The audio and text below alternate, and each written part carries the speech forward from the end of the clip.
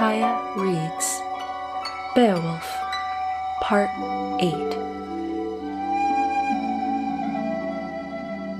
They sank to their sleep, one sorely paid for his evening slumber, like others before him, since Grendel came to them, greedy hall-watcher, rage in his blood, till he blundered at last, death came to him.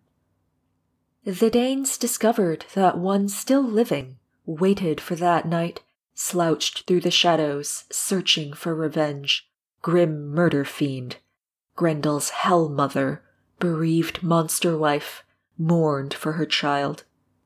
She was damned to hide in a dark water-home, cold wildwood stream, since Cain murdered his only brother-kin, beat down to earth his father's son-child. He was sent for that, marked with murder, from man's company, banished to wasteland. Then woke from his loins misbegotten monsters. Among them was Grendel, hate-hearted fiend who found at Heorot a waking strength warrior waiting in that hall. Grendel grabbed him, grappled his hand, but mindful of power, the mercy of his strength, that bountiful gift from God's kingdom, the warrior caught him, clamped in his fingers that great claw hand, crushed that night-killer, gripped him to death. Grendel went slinking, crossed the moorland, to his cold death cavern, exiled from mercy. Then his mother sorrowed, grieved for her child, greedy for man-blood, went prowling for vengeance, payment for her son.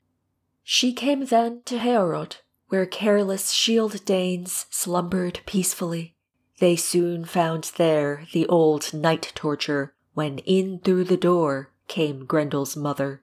Her great warrior strength was less than her son's, as little as a woman's is weaker in warfare than a weaponed man's. When bloodied sword blades, smith-hammered edges, slash helmet crowns, hard over boar crests, gold-handled swords slash against helmets.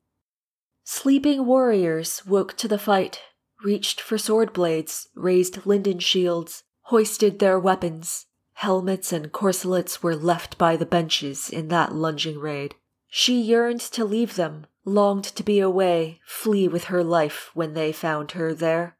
Quickly she snared a single warrior, fastened in her claws as she fled to the moor.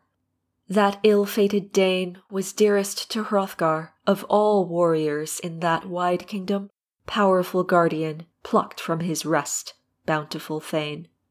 Nor was Beowulf there, who slept through the night in a separate bower, champion of the Geats with his great treasures. Sorrow came to Heorot. She snatched from the gable that high-hung monster arm. Horror came back then to the wakening death hall. It was woeful bargaining, each party to pay the price of slaughter with a loved one's life. That forlorn treasure king, sorrow-gripped lord, sang a mourning song, grieved for his heart-thane, hearth-friend, and warrior, a king's counsellor killed in his hall. Quickly was Beowulf, battle-weary guest, called to his bower. At breaking of day he went with his shieldmen, walked through the dawn to the king's rest-house. That bereft throne-warden wondered in misery if the wielder of us all ever would spare them, save them from fiend-grief. Then Higelac Thane, with hand-chosen warriors, crossed the floor-planks, clinked an armour-song, stood before the king, sorrowing Dane-lord, asked if his night-rest had eased his suffering, if the breaking of Grendel had brought peace to him. Hrothgar answered, helm of the Shield-Danes, "Don't ask about happiness. Horror has come back to the Danes in Heorot. Dead is Ashera, good Irminlaf's guide and blood-brother, my closest adviser, counsel to us all, shoulder companion when shields were hoisted, defender of my life when foot warriors clashed and helmets were struck.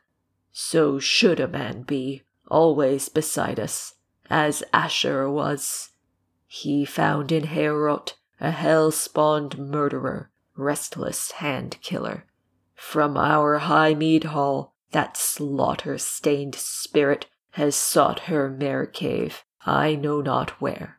She now has avenged the felling of Grendel, that feud you began with violent grappling, that great hand grip that settled our account for those cold death years, the closing of Heorot. He cringed at your hand, went dying through the night, and now this she-fiend has avenged her monster son, vicious man-killer. Too far she has carried this feud over bloodkin, it seems to us all, aching in our minds, weeping for Asherah, warrior of my heart, high-minded Hallthane. Now his hand is idle that once granted us each wish and command.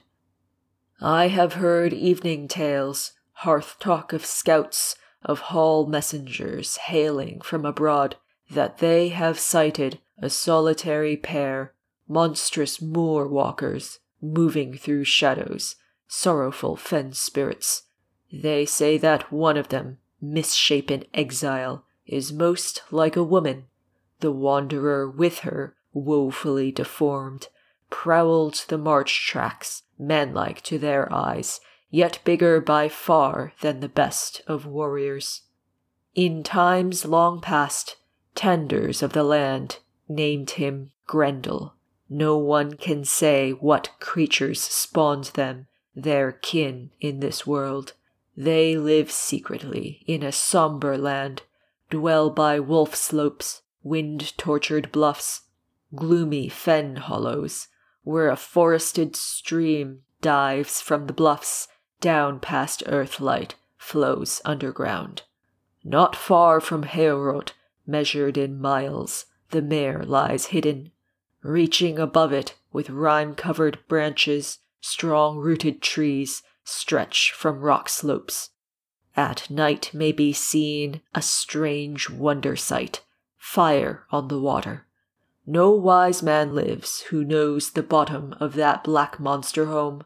Though the heath prancer by hounds laboured, the strong antlered hart may seek life haven, driven from afar. He will die beside it, forfeit his life there, for fear of crossing, plunging his head in that hell-cursed water. A surging of waves swirls to the clouds when whistling winds come whirling in anger to that sorrowful place. The sky hangs gloomy and the heavens weep. Our hope for mercy lies only in your help. The home of these fiends, dark moor cavern, monster's water den, is not far from Heorot. Find it if you dare. I will reward you with weapons and gold, ancient treasure gifts, time-tested corselets, as I earlier did, if you answer this plea. Beowulf spoke, son of Ecgtheow. Do not grieve, old battle king. It is better for all to fight for our friends than fall into mourning. Each one among us shall mark the end of this worldly life. Let him who may earn deeds of glory before death takes him. After life days, honor fame is best. Arise, good guardian, let us go quickly to find the moor tracks of that murdering fiend. I promise you firmly, she will find no safety in the earth's caverns or the cold forest mounds. Nowhere in this land will she live for long. At this painful dawning, have patience with sorrow. Bear your death grief in your deep-wounded heart. Up stood the king, called to his god then, thanked him for the words that warrior had spoken. Then for Hrothgar a horse was saddled, curly-maned war steed. The wise Dane leader went forth in splendor. Warriors advanced, marched from the hall. The monstrous tracks were easy to follow on the narrow path where that loveless creature loped through the trees over wild moorland, wandering streams, bearing that body, the best counsel thane of all who with Hrothgar made Heorot their home.